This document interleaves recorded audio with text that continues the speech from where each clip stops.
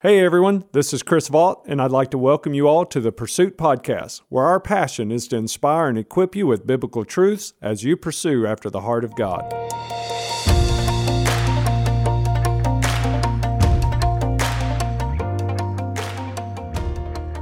And together we're beginning a brand new series today. We're calling it As For Me and My House. Now, you may have heard that statement. You may have read that statement. You may have seen it on someone's house, on a plaque, or in some home decor, or in a store inside the mall. You may have even seen it on someone's shirt or a bumper sticker on their car. As for me and my house, we will serve the Lord. That comes from Joshua chapter 24, verse 15. And for the next few weeks, we're going to dive into that statement, but really we're going to look at the whole sermon surrounding that statement as you go to Joshua chapter 24. When you go to Joshua 24, it is the last sermon that Joshua will preach to the Jewish people. For the past 40 years, the Jewish people have been led by a guy named Moses. They came out of being in slavery to the Egyptians for 400 years. And so now for the past 40, as they come out of Egypt, Moses has led them through 40 years of wandering in the desert. Moses has now died. Joshua now is the leader. And they're right on the brink of entering into the land that God promised 40 years earlier when he told them in Egypt, I'm taking you out and I'm taking you to a land of promise. And so now they're right on the brink. And when you come to Joshua 24, here's what's going on. Joshua is looking out. There's probably around 1.5 million to 2 million Jews at this point. They're standing out there in front of Joshua. Joshua is preaching his last sermon. They're about to go into this land, and he's calling them to a point of decision. And the reason he's calling them to a point of decision is they're about to go into the land God promised. But how many of you have lived long enough now to know that just because you're in a position that God wants, it doesn't mean life's going to be easy. Doesn't mean there's not going to be trouble or trials or opposition. And even though they're about to enter into the land God promised them, we're not in heaven yet, there's going to be struggles. They're going to have to take the land, and it's going to come with some battles. In fact, one of the greatest battles that Joshua knows they're going to face is an inward spiritual battle for themselves. You see, they're going to a land that in this land there are many gods that are worshiped, not necessarily the God of the Israelites, not Jehovah. This land God has promised them is a land that has many other gods that are worshiping. Another piece that Joshua knows is that the land they're going into is also a land with traditions and values that are going to be in conflict with the traditions and the values of those who want to serve and follow God. And so Joshua brings the people to this point of decision, because here's what you and I have to understand. Not everyone's going to follow God. Not everyone believes the same belief system you believe. Not everyone's going to hold the same values and traditions. And only you can make this decision. No one can make this for you. Only you can decide what you and your family will believe and who you and your family will follow.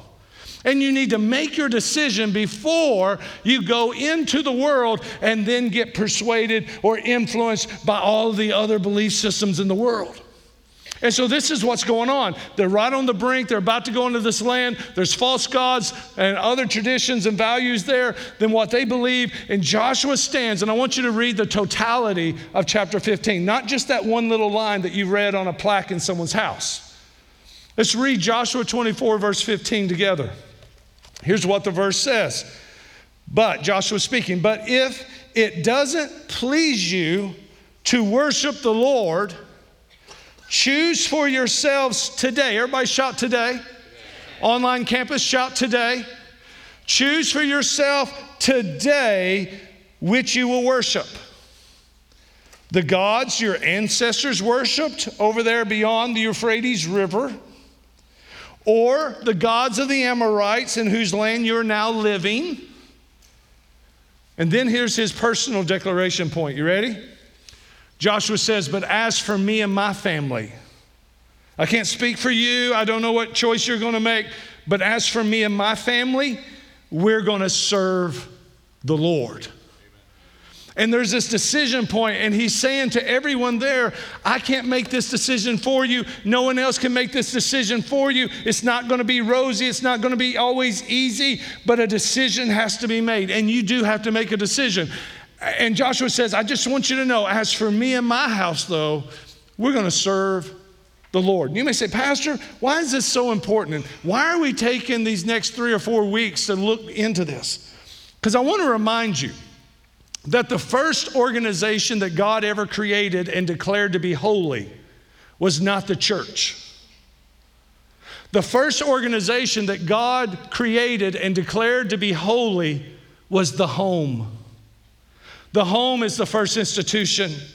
And family, listen to me, moms and dads, grandmas and grandpas, you are the first pastors and preachers to your children about the goodness of God. And so here's what Joshua is doing. He's saying to the families, and not saying to a group, he's saying to individual homes. This is a decision you've got to make as you go into a land that isn't always going to be friendly to God. Not always going to hold the same values and traditions that you believe in. And listen. When you jump into the New Testament, in like manner, there's not a one of us here in America or the 21, 22 countries a week that watch us online. In fact, I can say this honestly, there's not one human being on this planet living in any nation that is living in a Christian nation. And I know that's going to offend some of you, but you got to get this false theology out of your mind. There's never been a Christian nation on this planet. There's only Christians living inside a nation, and hopefully we can influence it for the glory of God. But there is no nation that has ever been declared Christian. Even Israel did not accept fully the gospel of Christ and won't until Jesus comes back.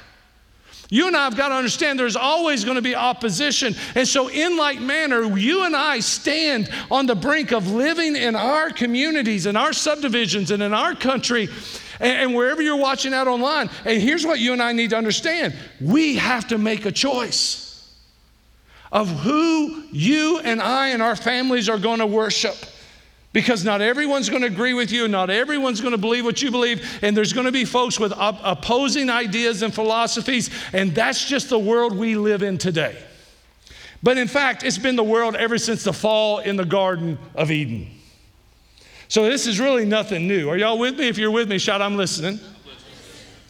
And here's what I want to remind you. And why this series is so important is because for us who want to honor God, for us who want God to be the head of our house, God said this, Jesus said these words, you are to be light in the darkness. And he gave a metaphor. We are to be like a city set up on top of a hill, letting our light shine so that the people living in darkness look up on the hill, see the house with the lights on, and you and I become a place where people want to run to and find shelter.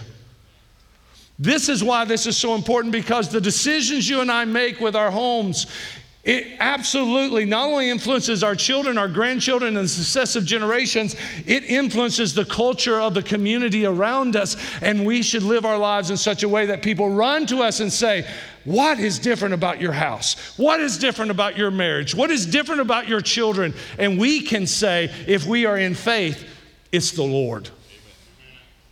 And this is what Joshua is going to do. This is the first step in being a house that honors God that Joshua is going to establish. And we're going to look at the whole sermon over the next 3 weeks. And today we're going to take the first 13 verses. And in the first 13 verses, Joshua is telling the people of God to become a house of grace.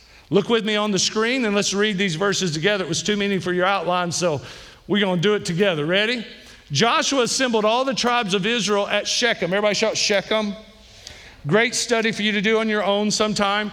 This was a special place where God had moved mightily in the life of Abraham and Jacob, and an altar was built there. Now it's a special place for Joshua, and he's there with the people of God. And he summoned Israel's elders, leaders, and judges and officers, and they presented themselves before God. Now notice this. Joshua said to all the people, This is what the Lord says. Joshua didn't say, hey, here's my idea, guys, or here's my philosophy. He says, this is what the Lord, the God of Israel, is saying. Now let's see what God said. Long ago, your ancestors, including Terah, the father of Abraham and Nahor, lived beyond the Euphrates River and worshiped other gods. Stop there for a moment. Here's what's powerful here. God has taken the Hebrew people all the way back to the ancestor that they take their lineage back to. The Jewish people come from the lineage of Abraham. He takes them all the way back to Abraham. And you remember a moment ago when we all read verse 15 together, how it started? Choose you this day whom you will serve. If it's the God your ancestors worshiped back beyond the Euphrates River. He was talking about here all the way back. If you want to go back and worship the false gods that Abraham worshiped and his family worshiped because they were all pagans, you can do that. You can choose to do that. But here's what you need to see. Look at the next verse. God says, but I took your father Abraham from the region beyond the Euphrates River, and I led him through the land of Canaan, and I multiplied his descendants. Stop there for a moment. Here is the story of the gospel. Here's a picture of grace. And God said, even in Abraham's life, he was worshiping false gods, but I'm the one who called him out of paganism. I'm the one who called him to come follow after me. How many of you know you don't come to God by your own merit or your own goodness or your own power? You do so by the knocking of the Holy Spirit of God who draws you by his presence, and God draws us unto salvation. How many thank God that he called you? Amen? And that's what we're learning here. So watch this. He says, here's what I did. I gave him Isaac, and to Isaac I gave Jacob, who would later become known as Israel. And I gave Esau, and I gave the hill country of Seir to Esau as a possession. To Jacob and his sons, however, look at this. This started out okay, but didn't end all right there for a while, right? They went down where? To Egypt. And what would happen in Egypt for 400 years? They would be slaves, all right? Look at verse 5. What did God do? God said, I sent Moses and Aaron, and I defeated Egypt by what I did within it. And afterward, I brought you out. When I brought your ancestors out of Egypt and you reached the Red Sea, the Egyptians pursued your ancestors with chariots, horsemen, as far as the sea. Notice he's talking to the crowd and he keeps referring to the ancestors. Now look at verse 7. Your ancestors cried out to the Lord. I'll explain that in a moment. So he put darkness between you and the Egyptians, and he brought the sea over them, engulfing them. Your own eyes saw what I did to Egypt. After that, you lived in the wilderness a long time. Somebody shout 40 years. Later, I brought you to the land of the Amorites who lived beyond the Jordan. They fought against you. Shout, it's getting tough now. They fought against you, but look at what God did. I handed them over to you. You possessed their lands, and I annihilated them before you. Look at the next passage. Balak, son of Zippor, king of Moab, set out to fight against Israel. He sent for Balaam, a prophet, son of Beor, to curse you. But I would not listen to Balaam. How many know the story of Balaam and the donkey? How many know donkeys are smarter than we are sometimes? And he said, but I wouldn't listen to Balaam. Instead, he repeatedly blessed you, and I rescued you from him. You then crossed the Jordan and came to Jericho. Everybody know the story of Jericho? Walked around the walls 7 times, the walls fall down, God's glorified. And Jericho's citizens, watch this, I love this piece, as well as the Amorites, Perizzites, Canaanites, Hittites, Girgashites, Hivites, and Jebusites, and every other site you can find, right? Fought against you, but I handed them over to you. I sent hornets ahead of you, and they drove out the 2 Amorite kings from before you. It was not by your sword, it was not by your bow. And everyone with me out loud, online campus, you do it as well. Let's read verse 13 together, ready to go. I gave you a land you did not, come on, labor for, and cities you did not build, though you live in them. You are eating from vineyards and olive groves you did not plant. What is the Lord doing here to the people of God right before they enter into the promised land. God takes them all the way back to Father Abraham. He takes them all the way back throughout their Jewish heritage, all the way back to modern time.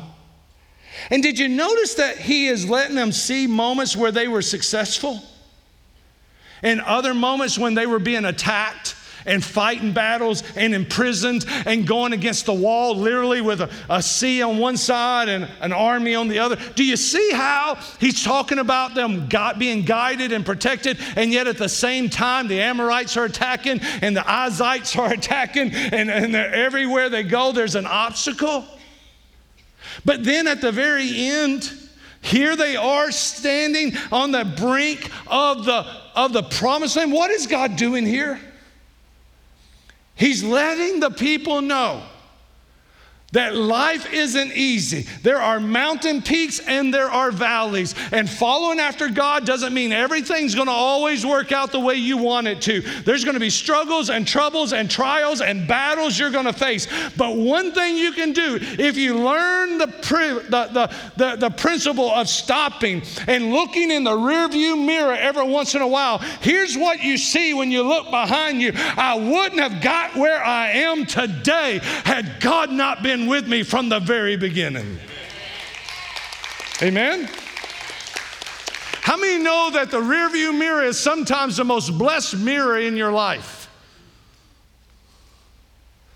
Sometimes you and I have to stop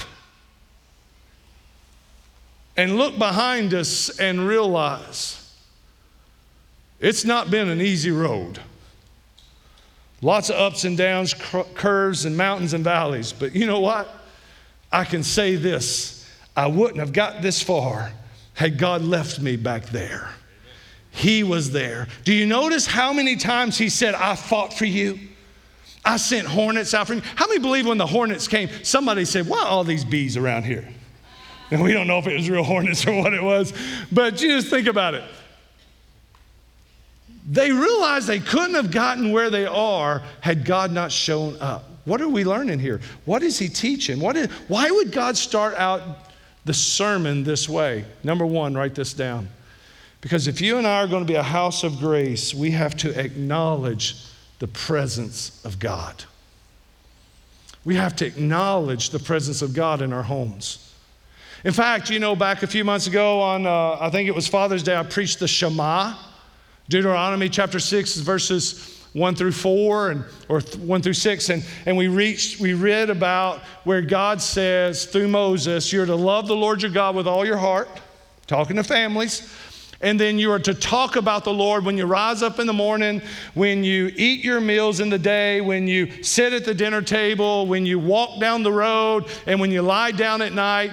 You're to talk about the Lord. Now, why would God say that? Why would God say, hey, families, I want you to love God and I want you to talk about God every day, just in different moments of your life? It's because what God is teaching us is that in our homes, talking about God should be normal. It should be normal for us to talk about the Lord. In fact, when we're talking about the Lord, what should we be talking about? Well, you take the first half of this sermon and it teaches us is we should be talking to our children, our spouses, or our parents. Because listen, some of you kids are the spiritual leaders of your house, influencing your parents and grandparents. Let's just be honest.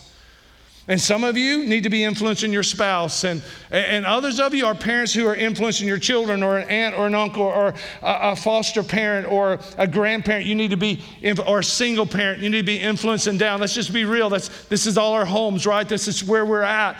And here's the principle. Here's what we should be doing. We should be telling them we would not be where we are today had God not been with us. We should be looking behind us and seeing all those moments that God has shown up and helped guide us and lead us and protect us. And we need to make that common language in our houses. A house of grace is a house that acknowledges the presence of God. The reason I'm calling this sermon a house of grace is because we all do understand what grace means, right? Grace means God did for us what we couldn't do for ourselves. My uncle used to say this, I wouldn't want to live 1 second on this planet if God withdrew his presence. The only thing withholding evil today is the hand of God. And the world's bad enough on its own. Come on, somebody. But you think Satan is being good to you today? No, he's not being good to you. You're being protected by the hand of God. Even through the struggles you've been through, you've gotten where you are today, not because the devil took it easy on you, but because a good God was watching over you and he put guards up and he's been protecting you and he's been putting people in your life, and you need to stop every once in a while and look around. If the Lord hadn't been for us, we wouldn't have made it. Greater is he that is in us than he that's in this world. We are more than conquerors through Christ who loved us and gave himself for us. And we need to stop sometimes, look in the rearview mirror and tell our children and our spouses and our parents, look at what God has done unashamedly. When I was growing up in rural Kentucky, I grew up in a little non-denominational full gospel church. And our church, it was really small, one-room building, no bathrooms, no running water. I mean, come on, y'all. It was, man, we were out there, dude. And we used to sing the song when I was a kid growing up, look what the Lord has done. And I loved it when we sung that song. I actually played the bass back in the day. And man, you could play some riffs when you got into that song, because it was just one of them Pentecostal songs, man, that you got going. And about halfway through the song, everybody's singing and everybody's loud. The walls are vibrating with the people singing out, and everybody's cranking up the music. And before long, somebody started shouting. That happened in here. Some of y'all you'd pass out and it wouldn't be from the Spirit, right? It'd be like, whoa, what's going on around here? And before long, somebody would come out, and listen, this literally happened a few times. Somebody start running around the building or dancing up and down the aisles. I know some of y'all ain't never seen nothing like that. And you may say, that's silly, that's crazy. Nobody should do something like that. Let me tell you about that group of people.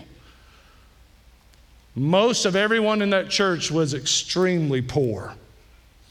They didn't have any of the world's goods. Most of them were very lowly educated. They didn't have a lot of opportunities in this world. Most of them had a world of trauma. They lived in constant pain and suffering and struggles. But when they got to come to church and we started singing, look what the Lord has done. Somebody in the back row go, mm-hmm. Yeah, it gets good right there now, I'm telling you. Look what the Lord has done. Mm-hmm. He healed my body. He saved my soul. I ain't going to sing the rest of it. Y'all leave. But anyway, those people would start to get emotional and worshiping. You know why? It's because sometimes the people who have the most struggles in life are the quickest to recognize God got them through their struggles every time. And they're unashamed to get up and let people know, I didn't get here by myself. God got me here. That's why I love those memories. You know what happens when we in our homes make it regular to talk about God us through? There was a time when we couldn't pay our bills, God made a way. There was a time when we were battling things in our home, God made a way. There were times we made some mistakes as a family, God got us through it. When we share what God has done in our lives with the next generation or with our families, you know what happens? Number 2, write this down. It begins to build a foundation for faith in God. It begins to build a foundation for faith in God in the hearts of those who are listening. I mean, just think about this today. You and I have a copy of the Word of God. Where did this come from? It did not just appear out of heaven. God did not let a book just float down to the earth and somebody say, look what I found. God sent us a book.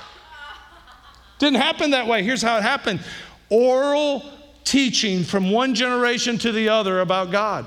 People who knew God and walked with God began to orally pass it on, and they taught the next generation, and they taught one another the word of the Lord. Eventually it started being written down, and then when they started writing it down, at one point in our history, they collected the writings about God, collected it and put it in one canon called the Bible, and this is how you and I got our Bible. God began through the oral teaching, and then it was written down and passed on.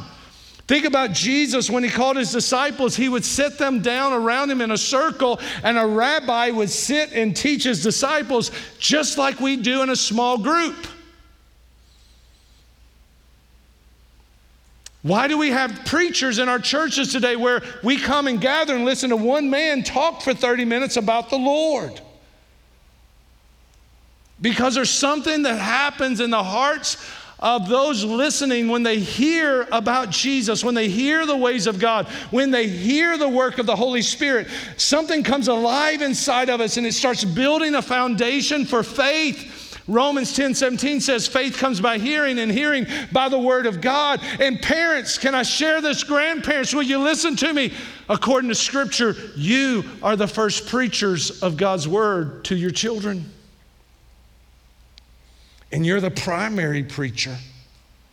This is one of the reasons why here in our church, our kids department now writes a devotion and a small group study for you to do with your children every week. Because you are instrumental. And when our houses are houses of grace, we acknowledge the presence of God and we build the faith of God in one another. In fact, I read this week of 4 preachers who were arguing about what the best translation of the Bible was. One of those preachers said it's got to be King James Bible only. Some of you may come from that tradition. You may still hold to that tradition. I love the King James. It's a beautiful verse. It sounds holy, but it's not holier than other translations. Some people say, oh, Paul preached in these and thous. And if it was good enough for Paul, I've heard preachers say this, if it was good enough for Paul, it's good enough for me. Correction, Paul never said a thee or a thou in his life. Most likely, he didn't preach Old English. He didn't know Old English. That's not the language he grew up under. Listen, all I'm telling you, it's a beautiful translation, but it's not the most holy translation. Another preacher said, no, it's got to be the NASB, New American Standard, because if you go to seminary, that is a translation most of them will have you to read, because it's very accurate to the original languages. It's not easy to read, but it's very accurate.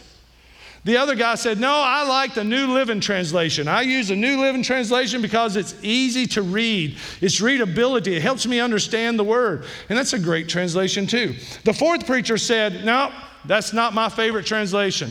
My favorite translation was my mother's translation. And all the preacher stopped for a moment and said, I didn't know your mama translated the Bible. He said, absolutely. My mama translated the Bible in front of me every day of her life. And it was the most impacting translation I ever saw of the Word of God. She lived it. Amen? A house of grace acknowledges that God's presence is with us and is unashamed to say, look what the Lord has done. And it builds the faith of others in God in the home. And when that happens, watch this. Here's what happens when you share about God and you talk about the Lord. Number 3, it confirms the personal nature of God in your family. It confirms the personal nature of God. What is the difference between dead, dry religion and a vibrant, living faith? Both have the knowledge of God. What's the difference? Is a vibrant, living faith comes out of a personal relationship with God. It's one thing to know God, know about God rather. It's something totally different to know God personally. My goal for every family in this church is that you want to be a house of grace, a house that talks about God openly, frequently, and freely, that builds the faith of one another, and that you know God personally, and you help those around you in your homes to experience God personally, because God is a personal God. In fact, here's a little exercise for you to do this week. Go back through the 13 verses that we just read together as a congregation and circle every time God uses the word I. Do that this week. Notice how many times in recounting their history, God said, I led you. I fought for you. I sent the hornets for you. I drove out the Amorites for you. I set you free out of Egypt. I got rid of the Egyptians. I led you. Look at how many times, because what is God saying? God is saying, I'm not some distant deity that you can't know. I want to be a personal God to you, and you can know him personally. Everybody's had trauma. Everybody's life has a hard time. And you have to decide for yourself whom you will serve. I had trauma growing up just like you did. Nobody's life is perfect in this room. If you think anybody's life's perfect, listen. Go take them for coffee and let them tell you the real story. Everybody had trauma. Everybody had trauma. Some of the little trauma stuff that I went through as a kid caused me to spend a whole lot of my childhood around my grandparents. And I was blessed that I had grandparents on both sides, my mother and my father's side, who loved the Lord. And it was known that they loved the Lord. Now, I'm going to talk a little bit about my grandmother Ruby because I spent most of my time with her. And my grandmother Ruby was the woman who loved Jesus more than any human being I've ever met in my life. My grandmother Ruby raised 10 kids on one salary. She was poor, uneducated, and loved Jesus more than any person I've ever met. And my grandmother was so instrumental in my life. All of my grandparents were, but here's what I want to tell you about Milma Ruby. She created such an atmosphere in her house that when you sat down at the dinner table, and she raised 10 kids. I mean, there's people there at her house all the time, right? I mean, everybody's at her house every day. And she loved to cook. You didn't come to her house and didn't eat. You had to eat something. Even if you just left a buffet, you had to eat something or she was offended, right? So you ate something. You never sat at my grandmother's table and didn't feel like Jesus was sitting at the table with you. It was amazing. I mean, it was just natural. Jesus is here. I mean, it's almost like you felt it so palpable, you could almost like set a chair out and say, here's where he sits. It just felt like he's there. When you went into the living room and watched TV, you paid attention to what you were watching because you felt like Jesus was on the couch beside you. And he wasn't there to judge what you're watching. He was just there hanging out with you. How many know if you thought Jesus was hanging out with you, it'd probably change some of your TV choices? Come on, that's all I'm going to say about that. Anyway, it felt like he was there. It was the most comfortable place to sleep. Because when you went to bed at night, Milma created an atmosphere where you felt like Jesus was the only one who was staying awake and he was watching guard over the house while you slept. That's how it felt. There was just something about the atmosphere that she could make Jesus feel personal. And I've shared this over and over again over the years. I've told people this. I learned how as a child to have a personal relationship with Jesus long before I learned proper theology. And I'm thankful that it happened that way.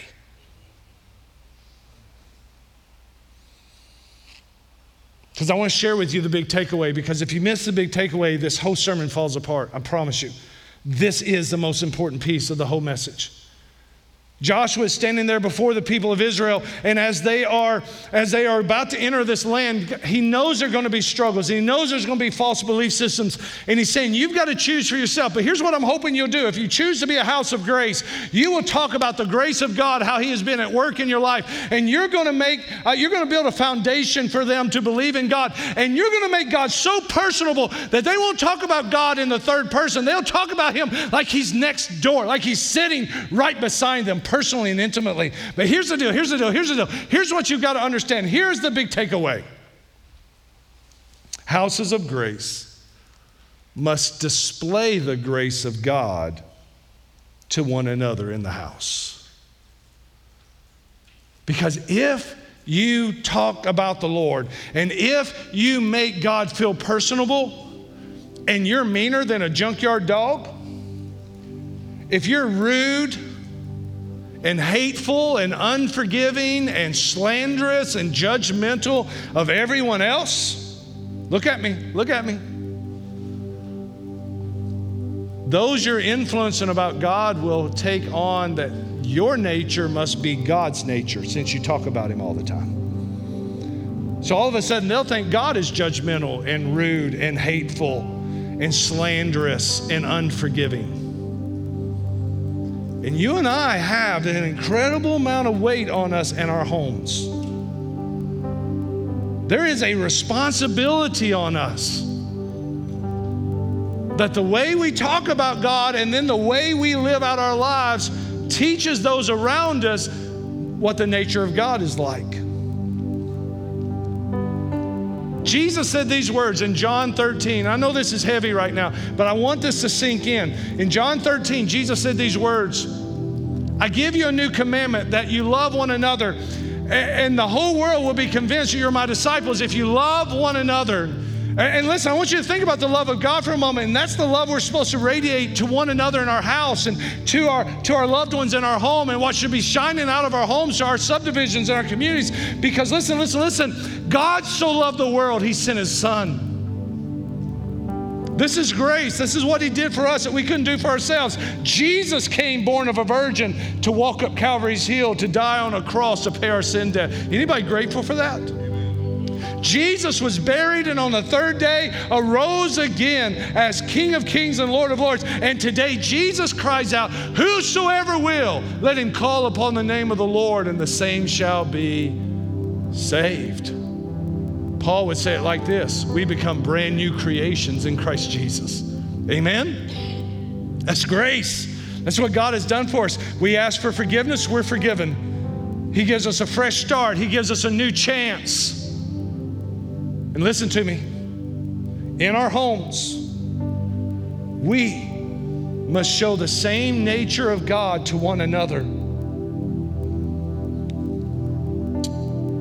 Because we're influencing those inside our house to judge God by us. And the community judges God by us. And if we can love each other and show the grace of God, do for others what they can't do back for us, we can teach them a little bit about the grace of our Lord. And you know what, men? All the men give me a grunt.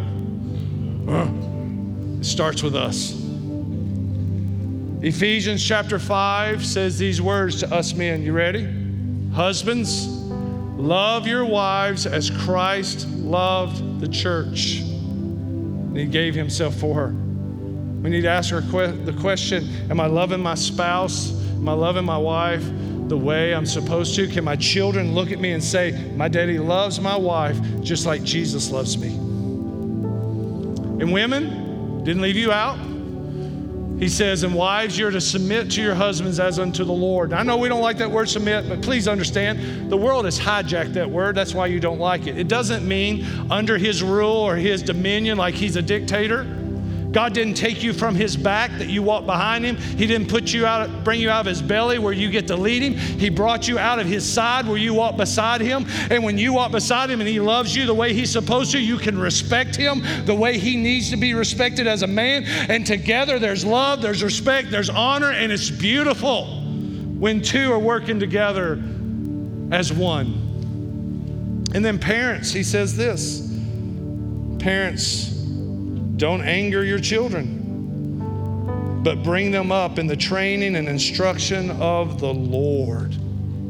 How many want to be a house of grace today? I want to be a house of grace. If all houses got a lot of work to do, but we're going to be houses of grace. Amen? How many believe all of us could take a little bit of work from the Lord on this today?